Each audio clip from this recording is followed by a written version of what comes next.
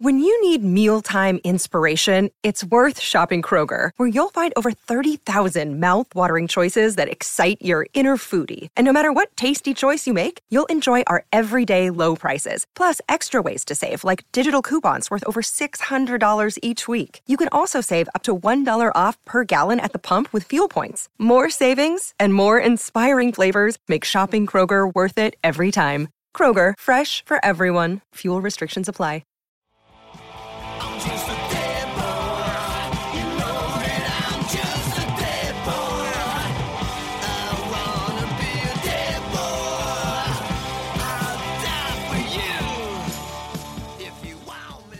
Hey, you're listening to Rock and or Roll, part of the Pantheon Podcast Network. I'm BJ, and on this very special episode, I have a very special guest, Cheetah Chrome, guitar player, songwriter from perhaps my favorite punk band of all time, the Dead Boys. I originally attempted to contact Cheetah a few years ago because the Dead Boys played a show in June of 1977 with Cheap Trick in Cleveland, and I wanted to ask him about that show. And it took him a few years to see my message, and by the time he wrote back, the book was already finished. So instead of talking to him for my book, I invited Cheetah to come on the podcast, and he graciously agreed. And then, as I was talking to him, he revealed an amazing Cheap Trick-related fact about the Dead Boys. You'll hear that later in the episode. You'll hear this revelation, which I 100% would have put in my book, but of course it's too late. Unless I get to do a second printing, maybe my editor will let me add this. I am not sure. Anyways, so I hope you enjoy this fun conversation that I got to have with one of my idols from the Dead Boys, Cheetah Chrome.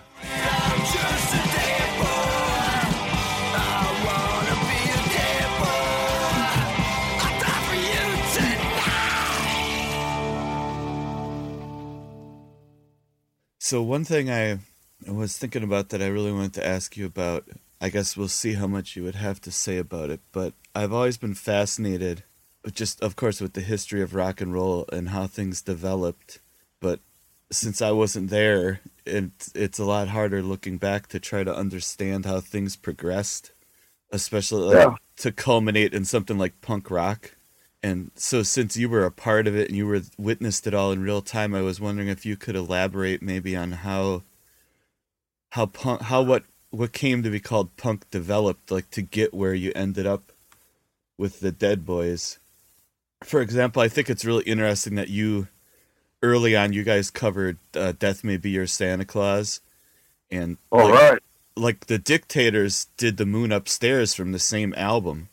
And that like that's an example of a band that I don't think many people would associate with punk, but it, you know, so it's really interesting to think of Mott the Hoople, but especially that album Brain Capers as having been really influential, you know.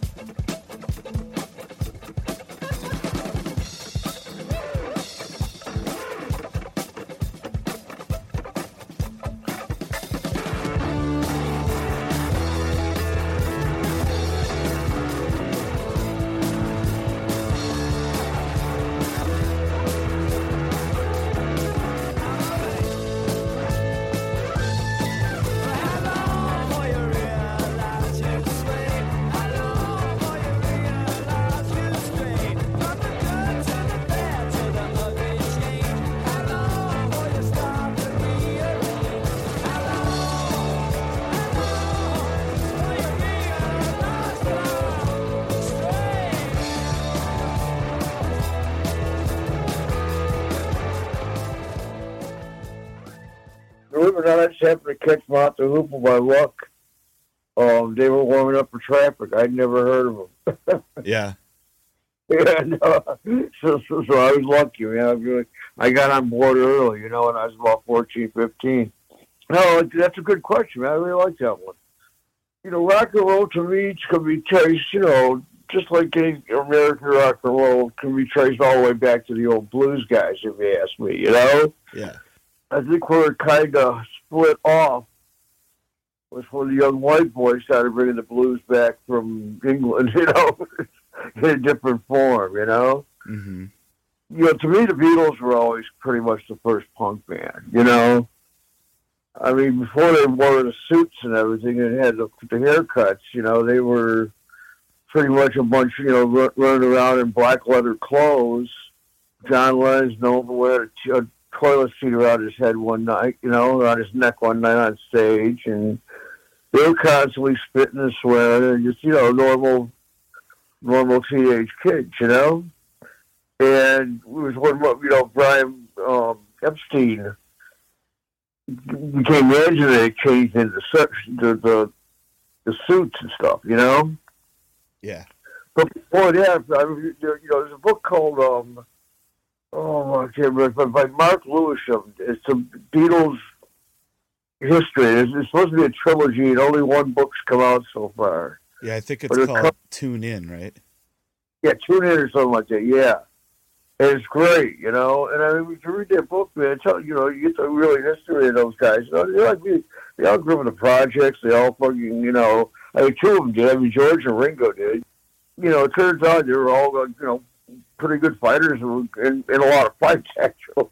And just crap, things like that. And I think from there, the logical progression is up to bands like, like records like Little Black Egg by the Nightcrawlers, Gloria, by them, that kind of stuff. There was kind of like 96 Tears. There was all these great songs that were never really hits. The bands were never really famous, but they were just amazing songs, Yeah. And growing up in the Midwest, I mean, those songs were always on the radio, so it was always kind of, you had a soundtrack, going on, every day, it was just, amazing back then, And the only thing I've seen like it has been the punk rock thing. I mean, and then rap after that. But, like Martha Hoople was a great example. There's another bunch of, council house kids, forming a band, Mm-hmm. So I mean, there's a big, that would be my lineage of rock and roll punk rock. It really was kind of a throwback to like garage rock, right? Yeah, I mean, it really was. I mean, until you had bands like the Stooges and the MC5 that actually got somewhere, actually got a reputation. You had like these little one-hit wonders that were just really cool. It was very good for your musical development, that's for sure. I mean, I loved it. I always did something to learn how to play on guitar, Yeah. There's the term proto-punk that gets applied to like Rocket from the Tombs.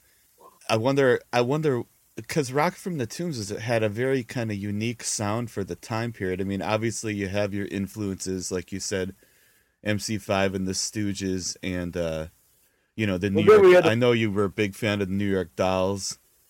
Oh, the Velvet Underground. Oh yeah, Velvet Underground. I mean, the Velvets is probably where Rockets, like where the Dead Boys and like where Peter and David and Craig were way into the Velvets, Yeah. And Bliss were way into the Stooges, the MC5, Alice Cooper, stuff like that, It worked, it worked at the time, because all of it was kind of around the same thing. But yeah, it was a very different sound, for sure. I mean, David's voice, definitely set us apart from most bands. Yeah. It was all kind of just an accident that happened that was great for a year or whatever it was, I mean, I don't think we were together even like 15 months where we got it. Right. A lot of the songs that came out of that band ended up Dead Boys songs, and it didn't have to be adapted a whole lot to become punk rock songs,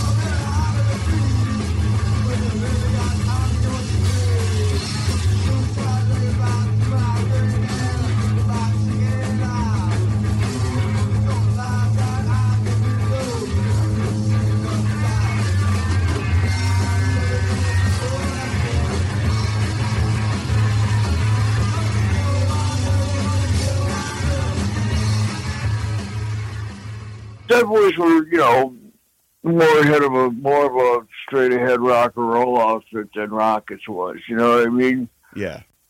We definitely came out of the studios, MC5, that kind of, Rolling Stones, that kind of an attitude, the arty thing about it was, you had the other influences were kind of what made it really interesting for me, And the fact that we worked together on the songs, it wasn't just me writing them. When the Dead Boys took over, it was pretty much me just writing them the way I heard them in my head without anybody else's influence, Mm-hmm. So I just basically, corrected anything that, was all, because Rockets, we used to go, I don't even think we used to count bars off. It was like, we actually went to do this remake of the album. We got to fix it because it was all, like, music's supposed to be at 4s and 8s and everything, and Rockets is like in 4s or 5s and 3s. Right. So it was like, we kind of just waited for whenever Dave wanted to come in and singing. So it was, he just didn't count, He did not count 4 in his head all the time, So it was interesting. But yeah, it was, basically that kind of a thing where we just had to basically fix any mathematical incorrections in the music, Yeah, it's interesting how Rock from the Tomb split off kind of into Per Ubu and the Dead Boys, and there's such different bands, but I think, like you're saying, you have the elements of both in Rock from the Tombs. You have kind of the artsy, almost proggy kind of elements that ended up in Per Ubu, just kind of very kind of eccentric, I guess. And then you have there's just the straight ahead rock of like What Love Is and stuff that ends up being the Dead Boys. Yeah, it was, because Rock of the Tombs, we were probably the closest thing to us the way we really thought about things was probably like Hawkwind or something. You know what I mean? Right. It wasn't, it wasn't everything. It wasn't one of our influences, but it came out sounding like something completely different. But it was just the sum of because everybody's, musicians are sponges. So we absorb stuff and it comes back out in a different form. Yeah.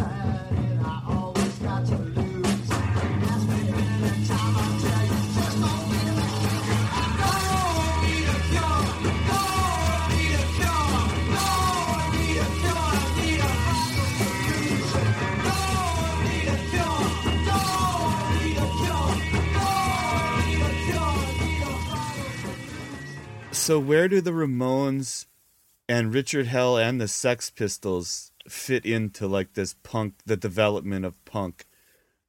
Like were the Sex Pistols influential on what turned into the Dead Boys? Not at all. It was, we were pretty well, we were already playing CBGBs around the time when Jace came out, Right. And Rock of the Tombs had definitely come and gone. Right. Came along during a break. If anything, Sex Pistols were any kind of an influence on the Dead Boys. Really, it was probably with the haircut. It wasn't, you know. Mm-hmm. Mm-hmm. Yeah, because like the very early pictures, you guys still had the long hair. Yeah. Yeah, it was, because we were still, we were looking for a look. We were still, yeah, I still had, hair down close to my ass, and it was, I don't want to say we like jumped on a bandwagon, but it was just like we were kind of like, well, it does look pretty good. We were going to fucking do that, Yeah. And then we got up to New York. It just kind of kept getting trimmed shorter and shorter, And then finally one day it was like, ended up with me buzzing most of mine off and just letting it go. And then fucking, Jeff Magnan, when he joined the band and had to cut his hair. Oh, that was a ceremony right there. Well, some people say, that Richard Hell kind of originated the look and the Sex Pistols took it from him, but that's probably heard too, because I had seen the Heartbreakers, which is another reason, we just noticed the hair was getting shorter. I mean, Johnny cut his, Jerry cut his, and Sylvain his was short again, so it was like kind of, we were like, oh, everybody's cutting off their fucking hair, Yeah. So it was just kind of one of those things where I was kind of glad to get rid of it. To tell you the truth, it had been, it was just like over a bunch of split ends and, pretty gross, really. Yeah. That was kind of what I can't really, give that one to the Sex Pistols because, everybody else was doing it too. I mean, and I don't know, the early New Yorkers, like I guess when the Heartbreakers first went over to England or something, it was kind of when everything got influenced. When Richard Hell influenced, Malcolm had seen Richard Hell around and all that. That's right. Obviously where it came from, Mm-hmm. Mm-hmm. The music had made such a dramatic change too. I mean, the Heartbreakers, we watched them pretty close because they were just a great band, and it was, so different after the Dolls. You know what I mean? Johnny played completely differently, and wait until years later I found out it was Sylvain on the record at the time. I'd seen the Dolls live, and Johnny could sure play it live. So.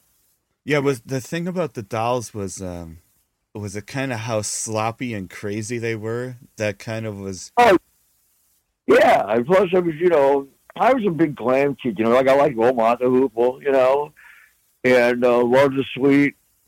Bowie was a big game changer for me. Mm-hmm.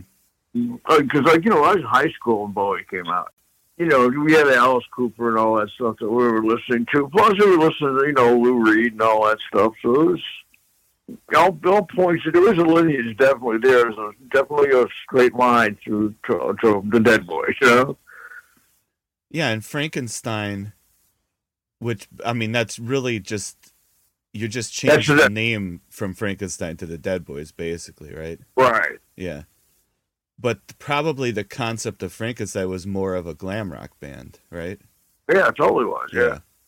Which was, basically because Cleveland was so lame back then. It was like, you didn't have, all the bands are playing covers, and I'm talking about, like freaking Doobie Brothers covers, not, not cool covers. So we didn't fit in at all anywhere. So we could just do whatever we wanted to. So we just experimented around all the time, Yeah. Frankenstein did gigs all dressed up in glam, and we did some gigs not wearing any at all, So it was, you never know what you were going to get with us. I know in your book you talk about hearing Search and Destroy for the first time, I think in a record store. And that... It was over at Johnny Bliss's house, actually. Oh, yeah. Okay. And, that song really is the template for a lot of punk rock. That's what, like 72 that comes out, and that, or 73, and that's like, that's almost the first real punk song that has kind of all of the elements, I think. Well, I don't know. I think, to me, you have to go back to the Funhouse for that. I think, or the First Studios album. They had it in them already. You know what I mean? It was just when James Williamson changed the guitar so the band took on the new sound, you know? Yeah. And with Raw Power, Iggy had that look too. He had that. Yeah, we had that. Well, I mean, he had that for like one show, you know. It was like, but it was iconic when he did it. You know, that's when Mick Rock got a hold of him. You know, with the Stooges. I mean, before that, you know, he was wearing these torn jeans and a dog collar and all this stuff. You know what I mean? Right. And it wasn't, you know, all of a sudden he's wearing silver leather pants and dyeing his hair silver and all that. He looked great with it, you know. And it was just really, you know, definitely a great package, you know. Yeah. Plus the Stooges were as good live as they were on the records, you know what I mean? That's one thing a lot of people missed back then. You know, because you didn't play a whole lot, you know. And when they did, it was like in the Midwest, you know. It wasn't, you know, but they only played Cleveland a few times that I remember, you know. They were a very tight band. They were a really good band. So it wasn't like they didn't have talent. It was just people chose not to like them. The establishment was against them. Yeah, there's always like a common idea that punk musicians weren't necessarily good musicians, but it was more the style of the music that people were, I think, interpreting as that of, you know, and over the course of the 70s with bands like Yes and Genesis and everything. Yeah, you know, that's what was coming up on there. You had all these, you know, classically trained guys coming along and boring people, you know. yeah. I mean, it was like, you know, you had Emerson, Lake, and Palmer. Christ Almighty, give me a fucking break. They had two good songs, you know.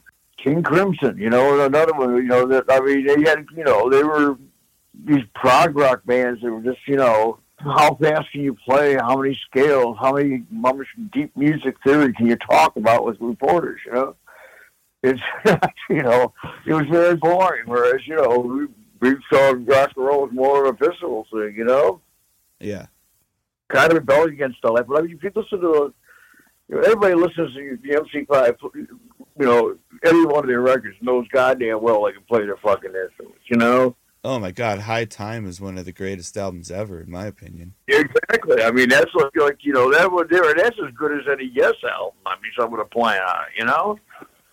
I mean, it's just incredible. So yeah, it's like, you know, they definitely had their chops, you know, and the Stooges did too, you know.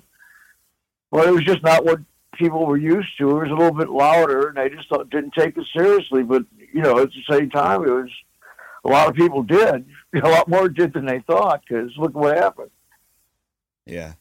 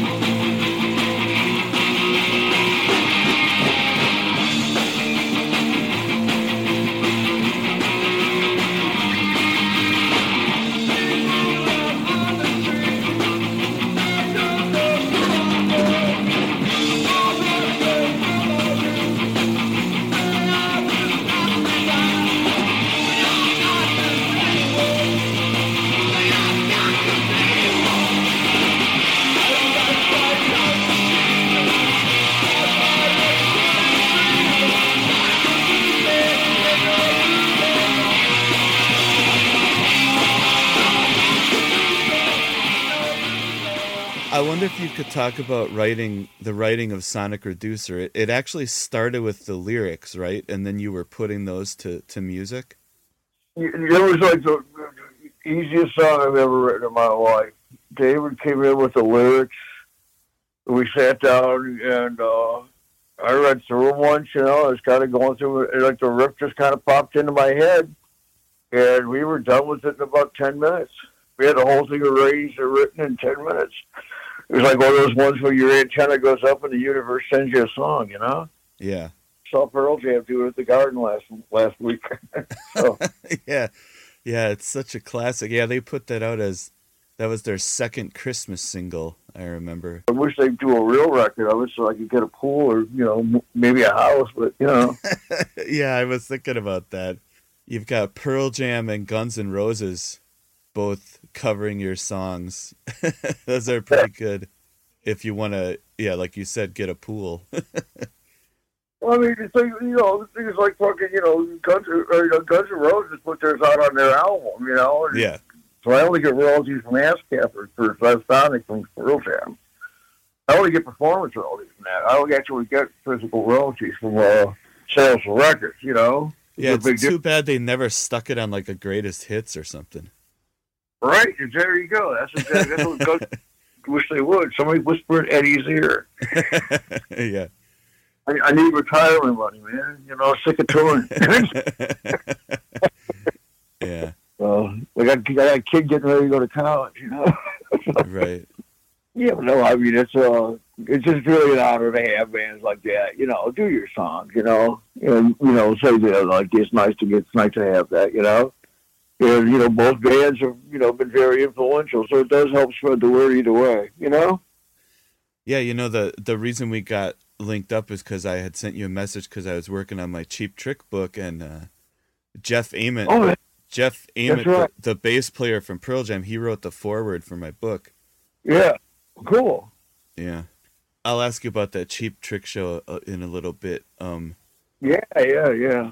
Well, one thing, we were alluding to Ain't It Fun, to Guns N' Roses covering Ain't It Fun. I wanted to ask you if you could talk about Peter Laffner. I think he's a fascinating character. I wonder a lot about what happened to him, what he was like as a person, and why do you think he ended up dying so young? I don't know if you would want to talk about Peter, or maybe try to tell his story as well as you could. Peter was, big part of my life back then, Yeah. and a great guy, back then we didn't know about all the pitfalls like we have now, so we were all taking drugs like crazy. I mean, Peter was a good partier, and he had been for years, and he didn't have any filters when it came to that kind of thing, It was pretty crazy that he died when he was 23. I mean, that still boggles my mind that your liver could give up by the time you were 23. Yeah. Well, Peter was very much a visionary, one of the most talented guys in town back then. He was big into old blues and acoustic blues, and taught me a lot about all that kind of stuff.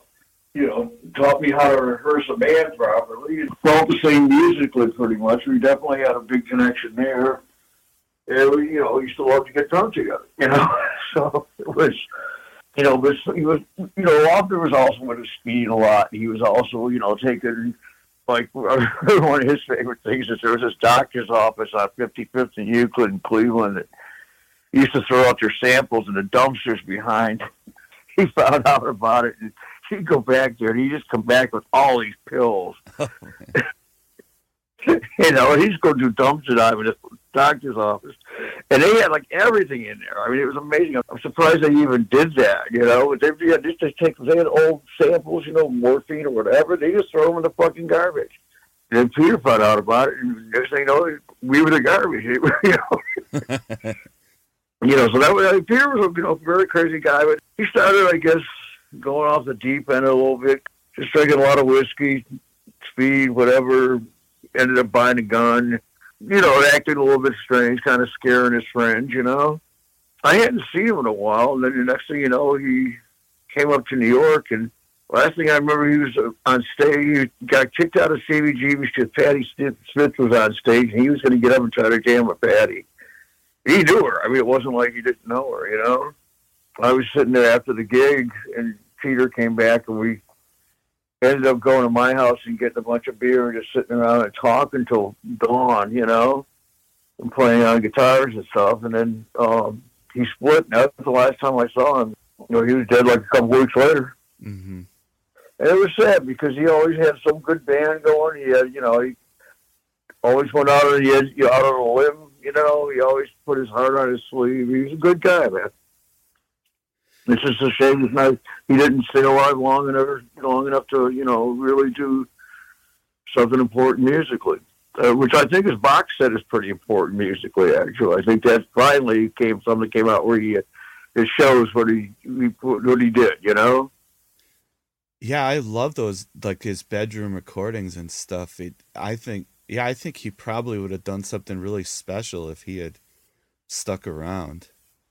I do too. I mean, it was, you know, because I mean, all of his influences are just so fucking fascinating, you know? And he really dug deep into music, you know?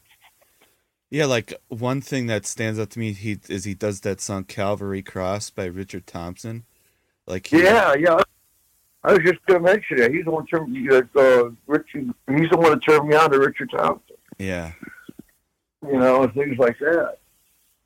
And I mean, when I first heard Richard Thompson, I was like, well, you know, like, who the hell is this? And why haven't I heard it before? And he said, oh, because he was in Fairport Convention before. They didn't do stuff like this. Oh, okay.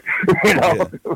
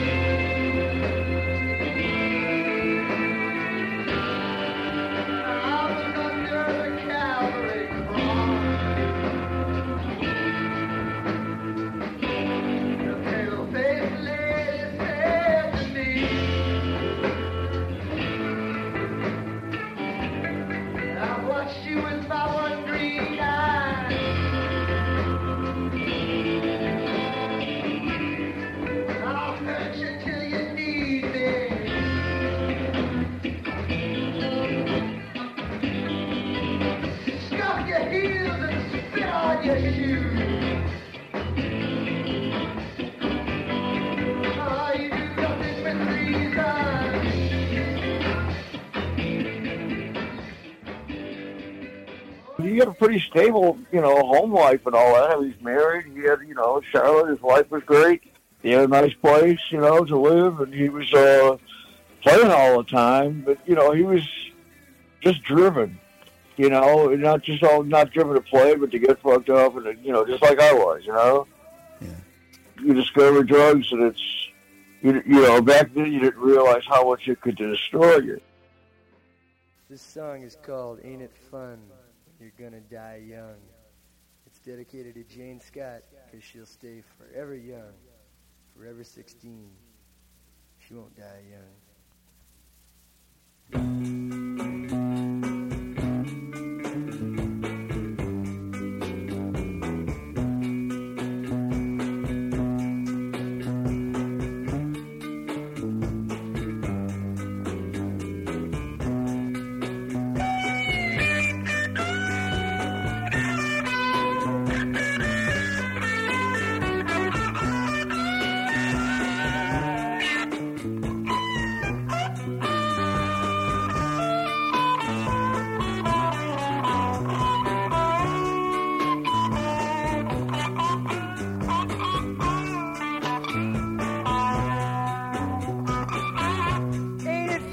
When you're always on the run, ain't it fun when your friends despise what you become? Ain't it fun when you get so high that you can't come? Ain't it fun when you know that you're gonna die young? It's such fun, such fun.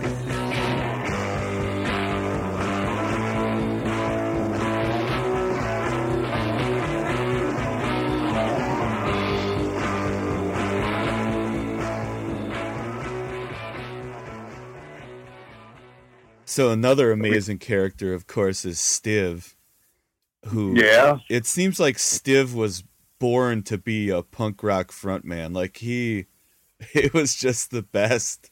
I mean, Stiv was born to be a frontman. I played in the punk rock, you know. He was great. He was the best, you know, hands down. If you ask me. Yeah, I agree. Yeah, when it comes to punk rock, he's probably my favorite. Just watching him perform. Very entertaining. You know, he gave us all. He hurt himself. He used to have to get water drained out of his knees sometimes and come slamming down on him so hard. You know, they had to stick a needle there and break draw fluid out. It was like, you know, he lets him. You know, he paid for his art. You know, he's also one of the sweetest guys in the world. One of the funniest human beings ever. Yeah, that's what I've read. A lot of people talk about what a nice guy he was, and it seems like his on-stage persona was very much about the performance, right? But he was a very different guy off stage. It was two sides of the same coin. Yeah. You know, it wasn't all that contrived, but it was like, you know, we couldn't be that big of bastards all day. You know? I mean, we were, you know, we would have died if we tried to live to life, you know, like our on-stage image, you know, 24 hours a day. He had to step away from it sometimes, you know? Well, you guys kind of really ran with this concept of the Dead Boys. And, I mean, I guess, especially you could have a pretty creepy vibe when you were on stage. Oh, you know, I was a weird kid growing up. Yeah, but just that concept of the Dead Boys. It's like I remember when Marilyn Manson first came out, and I used to see they would have like a picture of him in Rolling Stone, and he just looked like a corpse. You know, you would have this insane image. But that seems like kind of what you guys were going for, a little bit, right? Well, yeah, we didn't need the contacts and all that shit to do it, though. You know. Yeah. We were just it, you know. Yeah. You know, what you saw was what you got, pretty much. We were very set in our ways, and we had our certain, you know, it was basically we woke up in the morning, started partying, and fucking didn't end until fucking 2 o'clock the next morning, you know? I mean, that was a typical day for the Dead Boys on the road, you know? It made for interesting living situations.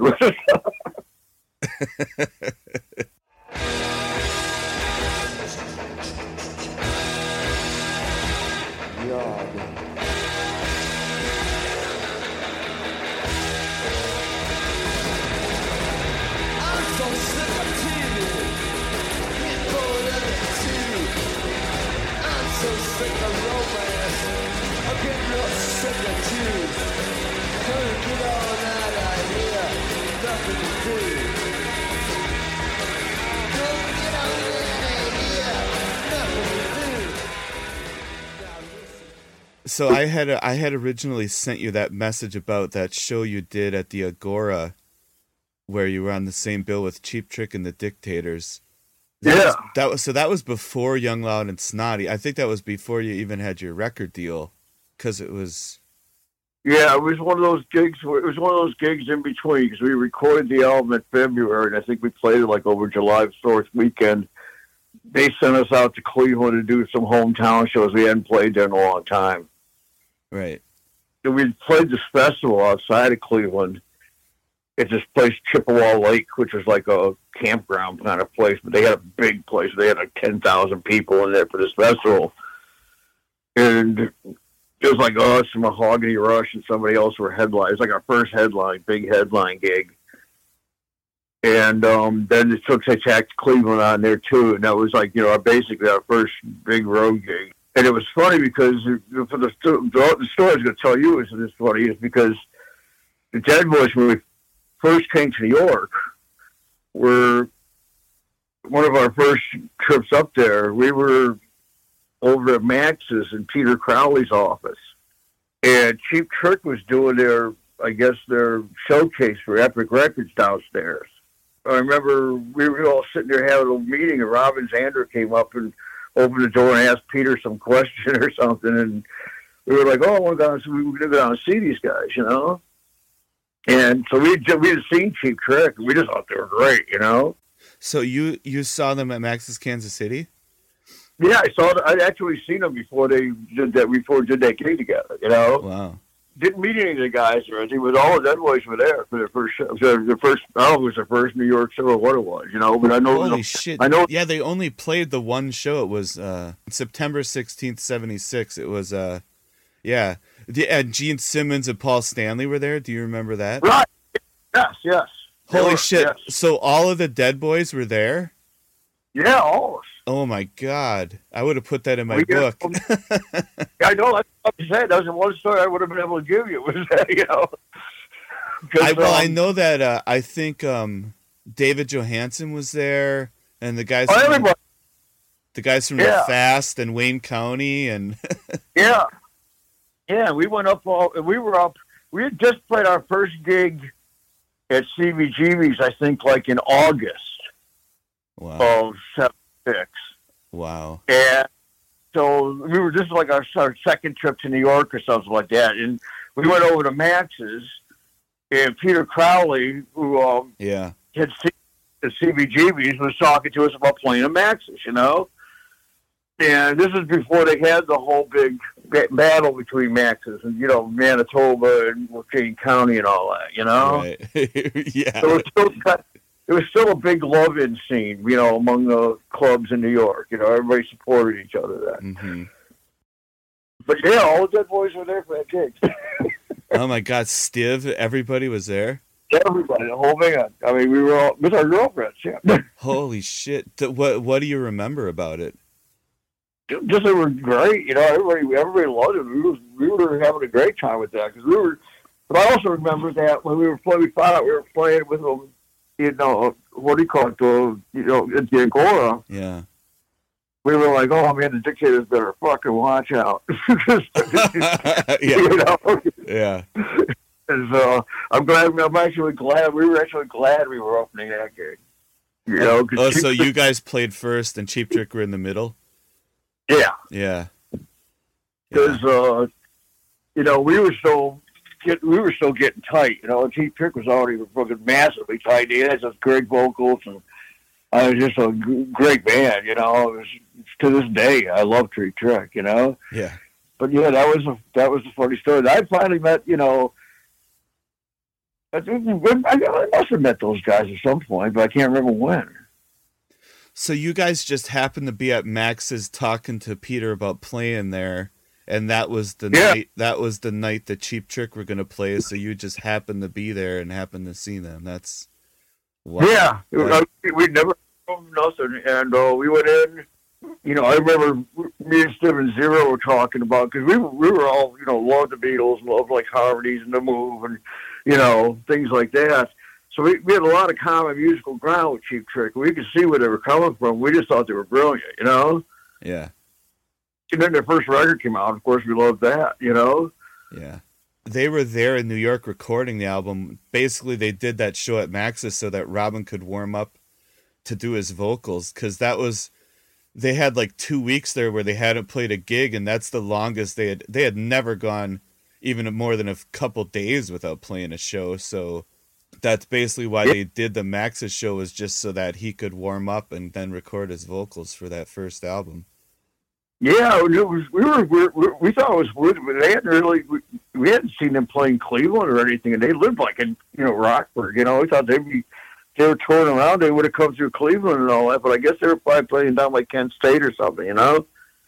Before '77, they didn't really do much outside of that. Just like kind of the Wisconsin, Illinois, they would venture to like Michigan and Minnesota, but yeah, they didn't really.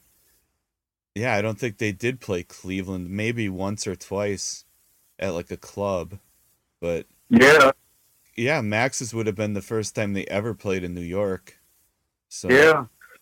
That was a memorable show. I mean, I remember that one. And plus, you know, we'd run into Gene and Paul, who we had met in Cleveland, real briefly. And then it seemed like I did talk to Robin a bit that night, and probably Tom. I don't know. You know, it's a long time ago.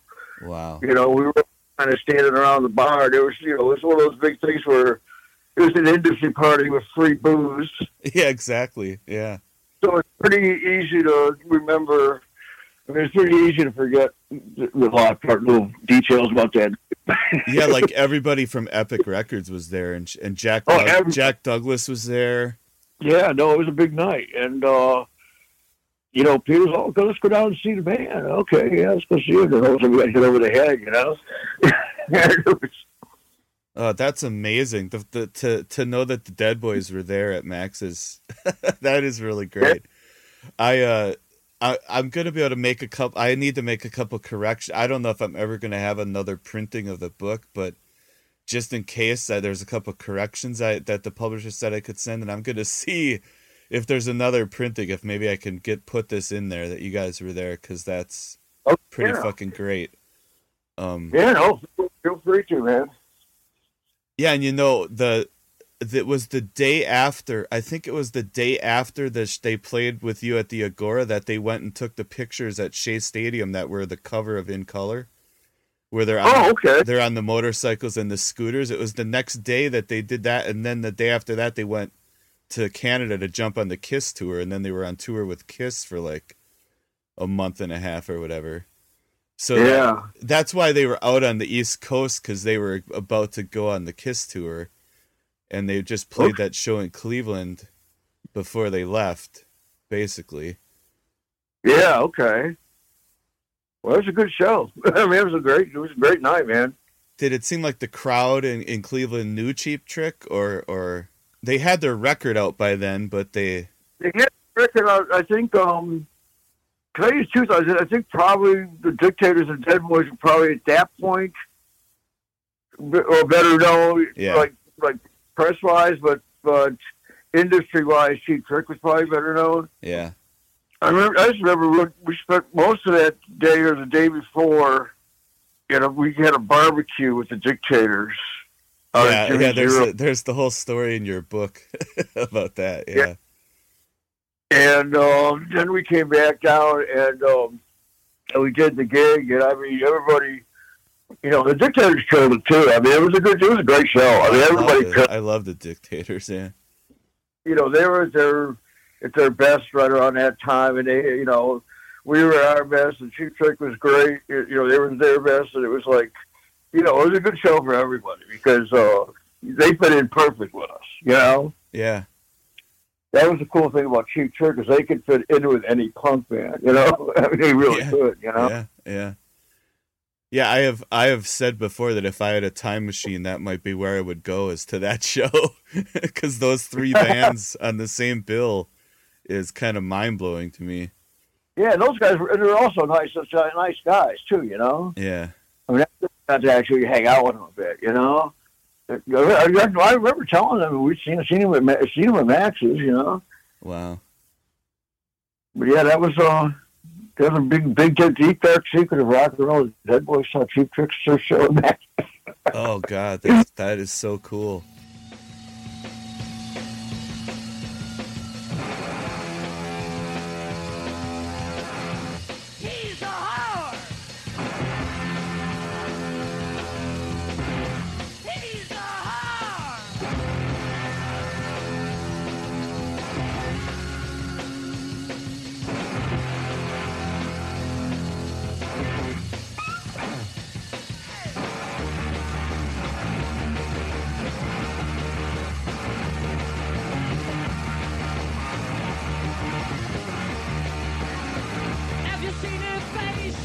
She's got a face that can stop a clock.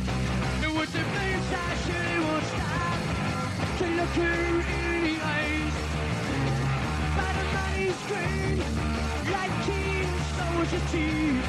But she's still so close to my reach. If I count it all. And I'm telling her,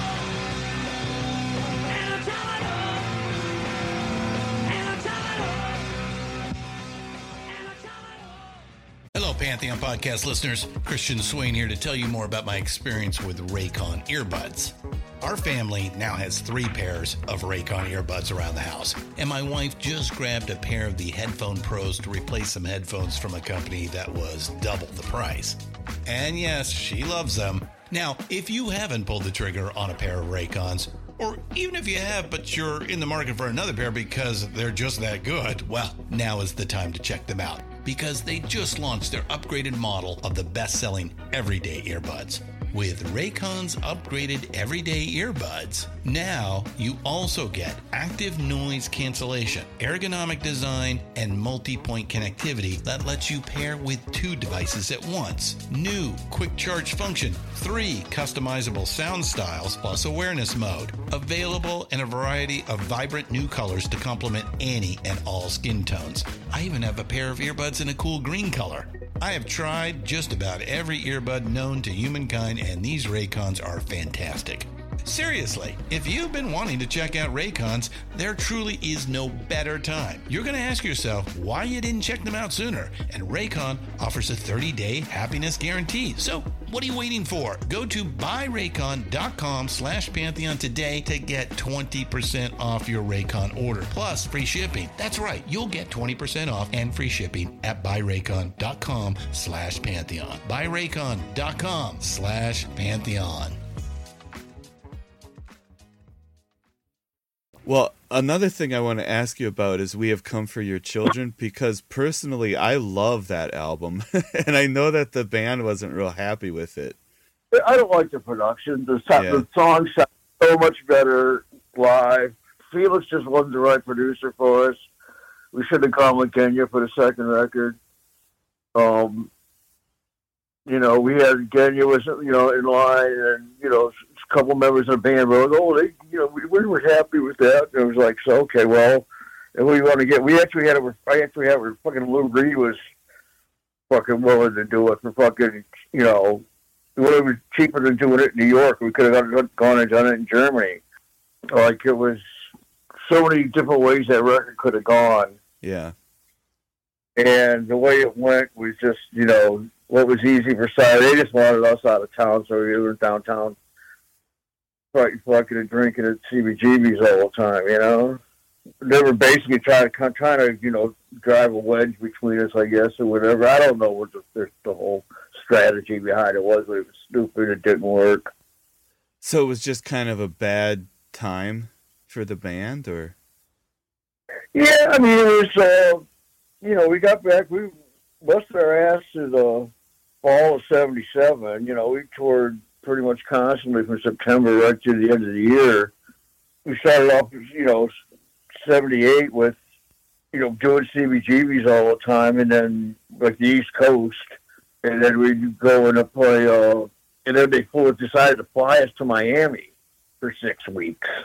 And we're like, first off, why does it take 6 weeks to fucking record an album? And second off, why is Felix Papolinski or whatever his name is fucking producing us, Because, I mean, it was just not, this guy's not the right guy, And it was just a bad situation. They sent us back to Cleveland for a while. They sent us back. Then we came back. Then we went to Miami.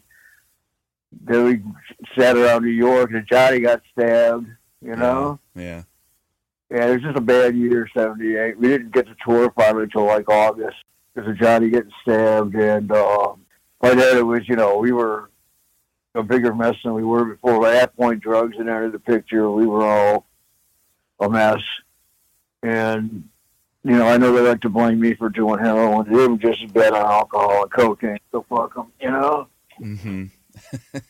It was just a mess. It was a big clusterfuck. The pots calling each other black, and just seeds of dissension have been sown. Mm-hmm. Well, obviously, Young, Loud, and Snotty is absolutely a classic, all-time classic. But I love We Have Come For Your Children too. I think the songs are great. I don't really mind the production. I mean, obviously, it's your creative vision, so you have you know what you wanted it to be, or whatever. But like, I Won't Look Back is such an amazing song. I love that song.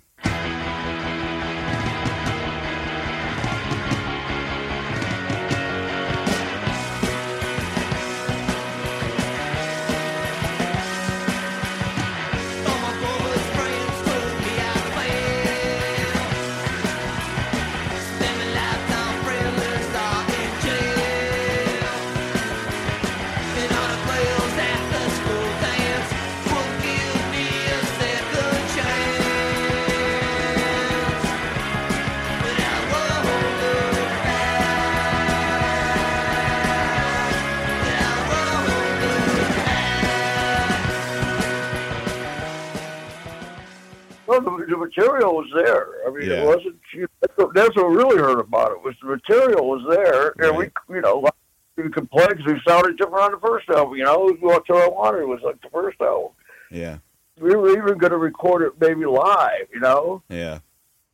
There was actually an album that we were going to record it live and call it "Ignorance in Action." Mm-hmm. Because there used to be this quote, Igor, from back when it was a big-time college bar, you know? And it was something like, there was nothing more frightening than ignorance in action. I forget who said it. I think it was like Oliver Rundle Holmes or somebody like that. Uh-huh. And so we decided to call the album Ignorance in Action, you know? And we thought it would be, a funny name for there was that, and, I think Hammer of the Dogs was a possible title, too. Hammer of the Dogs? Yeah, that's great. So, but then, we got outvoted by the record company. And by that point, Seymour had already made a decision to use us as a tax write-off for the Ramones and Talking Heads. Uh-huh. So he was sending us blues money. He could not give us tour support and shit. And then we realized, they're fucking with us now. Mm-hmm. So I said the band disbanded, after that. Yeah. Yeah. Well, you talked about touring, like for Young, Loud, and Snotty. Did you guys tour all over the States? I mean, as much as you could do back then, yeah. I mean, we did all through the Midwest, all down through Texas, all down through, the South, Atlanta, D.C., but we went over to England, did a 30-day tour with the Damned over there. We were scheduled to go do a tour with the Flamin' Groovies, but our behavior and our reputation for blowing bands off the stage got to the Flamin' Groovies heard about it and threw us off the tour before we played a note. They're just basically scared to have us on tour with them, so, we were fine with that. But like I said, 78 wasn't a good year, and a lot of frustrations. Well, I think about the Dead Boys on tour, and I think about that infamous Sex Pistols tour where they would invade some of these cities and they didn't necessarily get a warm welcome. I wonder, did the Dead Boys have any similar experiences with some of the places that you went to play? Not really in America, but over in Europe. I mean, over in England, yeah, we were first gig. We were we played with the Damned at CBGB's, and that's why we did the tour. We got along really good with those guys. Mm-hmm. It's got to the first gig in Cambridge, and got reunited with Brian and Captain. And we decided to walk down and have a drink at the pub, right? And we get down, we were just walking through downtown Cambridge, England, looking at the sights, and this little old lady, a little crone-looking lady, comes out with two big, like, burly, fucking, like, Scottish-looking guys behind her, And one of them's got a club in his hand. And they see us, we're walking towards the club, and she comes out and stands there with these two guys behind her and goes, "You're not drinking in here, mate." We're like, okay, well, I guess you're right. We're not. They saw you coming, and they came out to say, "No, not here." Yeah. And me and Gita were going like, "Captain, this happens all the time. All the time." Like, as was the people spitting on you while you were playing. I never got used to that. That was just foul. Ugh. Yeah, that sounds terrible. Yeah. That was horrible, man. these kids were fucking experts at it. They could hit you in your hand during a solo. I mean, it was they could an eye. They could hit you anywhere. And it was like the lights would come up, and about halfway through the set, the fucking whole place would smell like gob. It was horrible. Ugh. Oh man. We have to go home and wash our clothes every night. Ugh.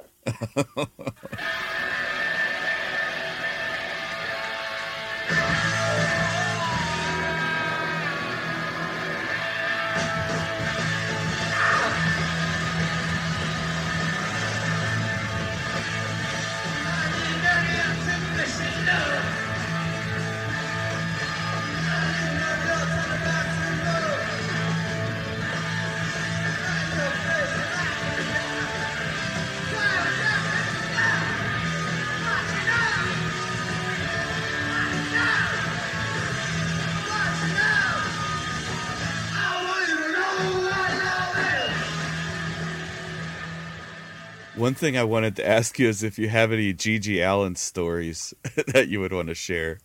Well, I mean, me and Gigi were good friends because, I knew Gigi since before he was the Gigi everybody else knows. He had his band up there in New Hampshire for a while. He was kind of a normal, like almost kind of Sean Cassidy looking guy. Yeah. Denim jacket and all that. He was a real nice guy. So we went up there much later. He actually sat in on drums with me one time when our drummer got sick and he had to go home. And we did like a series of gigs. Like we did like Boston and Providence and a couple other towns, New Haven and all that. With him and the Rousers, or whatever they were called. This was before the Murder Junkies. This was they were called. I guess one of my favorite G.G. Allin stories is, he was in town to do a gig and. Everybody was talking about it, and me and my girlfriend were like lying in bed one Sunday morning watching a movie or something like that, and our buzzer rings, and we lived like in a 6-floor walk-up, so I got, I went over and buzzed whoever was in, and as I had to go out and yell out, "Who is it?" Right? Because our speaker didn't work, and I hear her go, "It's Gigi," and I said, "Okay, cool," and so I said, "Yeah, come on up," My girlfriend's like, I'm like, throw some clothes. G.G. Allin's coming up, She's like, "You kidding me? G.G. Allin? He's gonna fucking this place." And she's like freaking out. Gigi comes in, and he's got this like real pretty little punk girl with her, and totally fucking pretty much sober, except for like, maybe he had a beer or something like that, but he wasn't like fucked up or anything, He came up and wanted to come up and smoke a joint and hang out with me for a while, so we did, And he was like totally polite and nice, and my girlfriend was completely freaked out because she was expecting this monster to come in. Yeah. And he wasn't at all, And so that's pretty much my favorite G.G. Allin story because it just kind of shows the duality as a man, Right. He was a good guy, It was I hated to see Gigi go, man, because he had a good heart. So how do you think he ended up with the image? I mean, obviously he chose to. Yeah, I don't know. Develop that insane image and that insane stage performance that he would put on. I mean, that's what, whenever I went to see him, if I was, if he showed up, I would stand by the back door.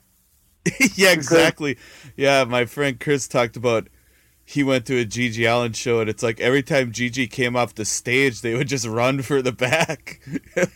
Yeah. Yeah. Because, I knew there was going to be, blood and shit involved, and I didn't want to get Yeah. So it's like... what smart man's going to stand there and let that get all over? Nobody. Yeah, that's worse than the gobbing. Yeah. Some kid came up to me one time. He goes, he gives me a safety pin. I go, "What am I supposed to do with this?" Right? He goes, "I was going to be really an honor if you and me pierced our ears with the safety pin at the same time." I was listening to you. "What, you're nuts? That hurt."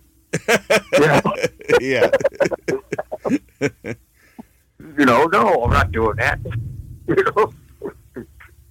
Yeah, people have like preconceived notions about a punk rock guy. Yeah. I mean, you're thinking, like, I'm going to bite the fucking head off my, the neck off my beer and fucking, try to get something. It's like, I don't know what goes through people's heads. Was with G.G. Allen, was it like an element of like performance art? I think in his mind it probably was. Yeah. I've never known exactly why he did that. I mean, I've never possessed me to shake up a beer bottle, put it up my ass, but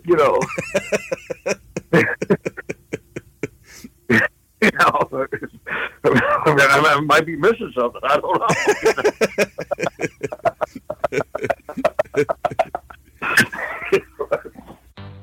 Country and blues. In New York City. This club's gonna be different. Play some real music. This band is Talking Heads. We're Blondie. We're the Ramones. We're the Dead Boys. Patti Smith Group. Lou Reed. You're a rock star. What does CBGB stand for? Country Bluegrass Blues. We have a band. CBGB gets new customers buying drinks. You get to play for an audience. You might want to consider an exterminator. Not very country. Hard to get Conway Twitty down to the Bowery. You have no idea what's about to happen here. You gotta spend money to make money. You gotta have money to spend money to make money. We've had some complaints. I'm not a very patient man, so I suggest you give me what I came here for. You treat me right, I'll treat you right. How you been, Leslie? Call me that. City's cracking down. Hillel Crystal. Divorced. 2 bankruptcies. I've been thinking I should start managing some of those bands. I am gonna get them a record deal, and they are gonna be big. These kids have something to say. We really should listen. You're punks. Anything bad, anything wrong, you want to do it. What are you doing? Investing. That's the stupidest thing I've ever heard. We got bills to pay. You have no vision, Merv. What happens to the cash at the end of the night? I put it in the freezer. Why would you save for your dreams? Why not live your dreams? Nobody is gonna like you guys, but I'll have you back. We got 4 songs. I don't want to walk around with you. I don't want to be tame. Anything you want to do? We're working on something now. Something positive? Yeah, it's called I Want to Sniff Some Glue. Clean those toilets. They're disgusting. Your dog is crapping everywhere. This is not a kennel. You're gonna want to crank it. Not a bad night. Yeah, they electrocuted the guy. Doubled the attendance. CBGB. Country, bluegrass, blues. But without all that country, bluegrass, or blues. You play too loud. I'm walking out. Another claim to fame that you have is that you were played in a movie by Ron Weasley from Harry Potter. Yes, and that was quite an honor. I tell you, because my son was about 8 when they were 7 or 8 when that happened. Yeah.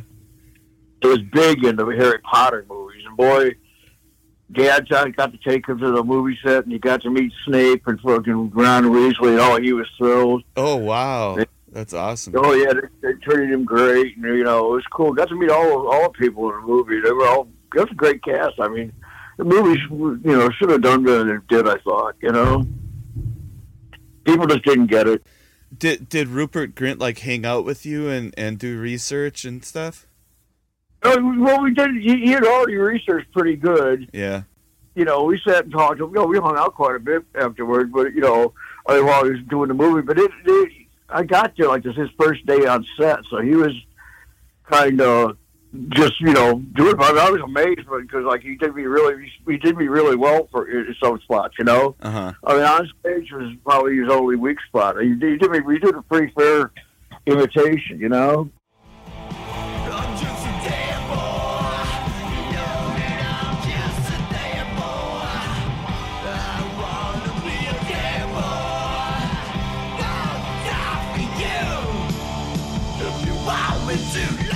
Don't tell me. There's something there. There is definitely something there. The Dead Boys. As long as they don't take their name too seriously.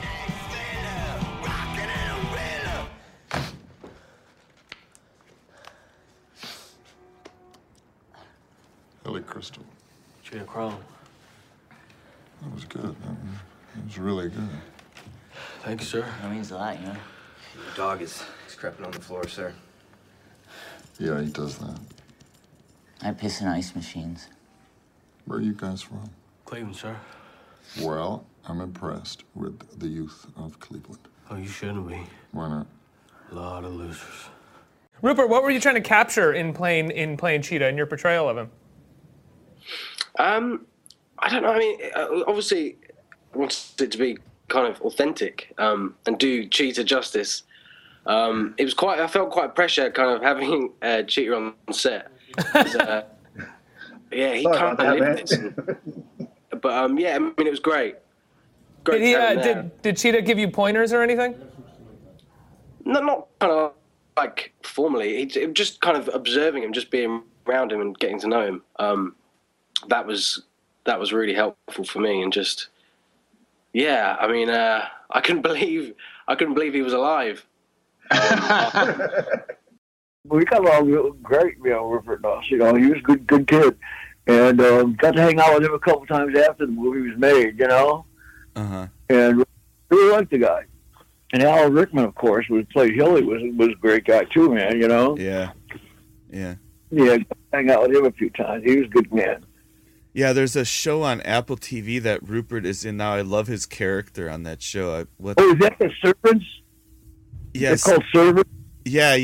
It's like M. Night Shyamalama Ding Dongs. Yeah. Oh, you call him that too? Yeah. I always call him too. Yeah. I love Rupert is so great on that show. His character's the best part of the whole show. Yeah, he's a good little actor, man. Yeah. I'll give you $50K cash. But here's what I want for it. When Dorothy gets back home tonight, the baby's gonna be in that crib. The breathing, kicking, pissing one. Agreed? Other than that, I'm pretty much ready to hit the road, and Jake's all ready. Everybody's ready. The band members lined up. Yeah, so you've got a new version of the Dead Boys that you're going to take out on the road? Yeah, well, right now it's, we'll see if it's a new version or not. It got to give us a tour. Got to give it the tour test, Uh-huh. Yeah, I got, it's me, Jake. We got Les Warner from The Cult playing bass instead of drums now. He's decided to switch. Uh-huh. Got my old drummer Chris Alana's back, and I've got what do you call this guy named Monk Burris on guitar. That is a friend of Les's. It just happens to be fits in perfectly. So, we're really looking forward to it. So Les and Monk were just here for last weekend to rehearse with me. And that went swimmingly, and I'm just ready to get out of the house and get back on the road. It's been fucking too long. Yeah. Like, I hated losing 2 or 3 years, right there, because it was, the COVID thing was just ridiculous. Canceled the tour 4 times, postponed it, Right. Which was supposed to happen in May. Guess what I did in April? Fractured my foot. So, yeah. So finally getting ready to head out. I'm just ready to get there and see some people and play some music and kick some ass. Awesome. It's gonna be good. Yeah. Then, we got several projects lined up for next year, including a new Dead Boys record and some other side projects I'm going to be doing that are going to be pretty interesting. Do you got all the songs written for another Dead Boys album? We're working on it. We got 2 or 3 of them pretty well ready to go, and we're still, I'm going to be doing a lot of writing on this tour because we're going to have a lot of time in the van and no gear in it. So that's going to be nice. We can pull the guitars out and work in the van if we want to. How many shows are you doing on the tour? Oh God, it's a lot. We start, pretty much 5 weeks. We're doing from we start in Texas and to go up to the Midwest and the East Coast and back to Texas. We basically drive across the United States and start in fucking San Diego with a couple. We'd basically take a week-long road trip across. A couple of guys are flying home, being a tour manager and drummer are going to drive cross country just because that's what we like to do. Yeah. Yeah. We're happiest on the road. We're happy, me and Tony and Chris put us in a fucking van. We are happy as pigs and shit.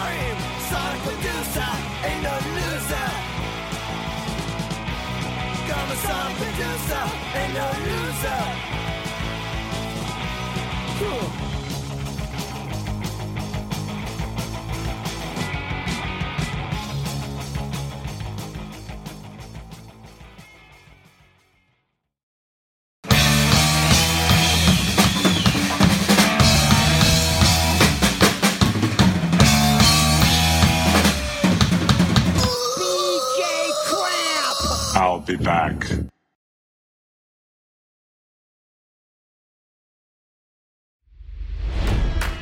It's NFL draft season, and that means it's time to start thinking about fantasy football. FantasyPoints.com features industry-leading experts and prognosticators using proprietary hand-charted data to help you score more fantasy points. FantasyPoints.com is the place to go for whatever kind of fantasy football you play. Whether you play fantasy football, daily fantasy sports, or do a little bit of everything, Fantasy Points has the meticulously researched content to guide you to victory. And why wait for the fall? Fantasy Points also covers the new spring football league, the UFL. Join the guru, John Hansen, Scott Barrett, Joe Dolan, and other massive names in the fantasy football universe with an exclusive offer. Use code Pantheon for 15% off any Fantasy Points package, including the all-in package, with access to every article, tool, and data nugget that Fantasy Points has to offer. That's FantasyPoints.com and code Pantheon for 15% off at Fantasy Points. FantasyPoints.com, code Pantheon. Score more fantasy points.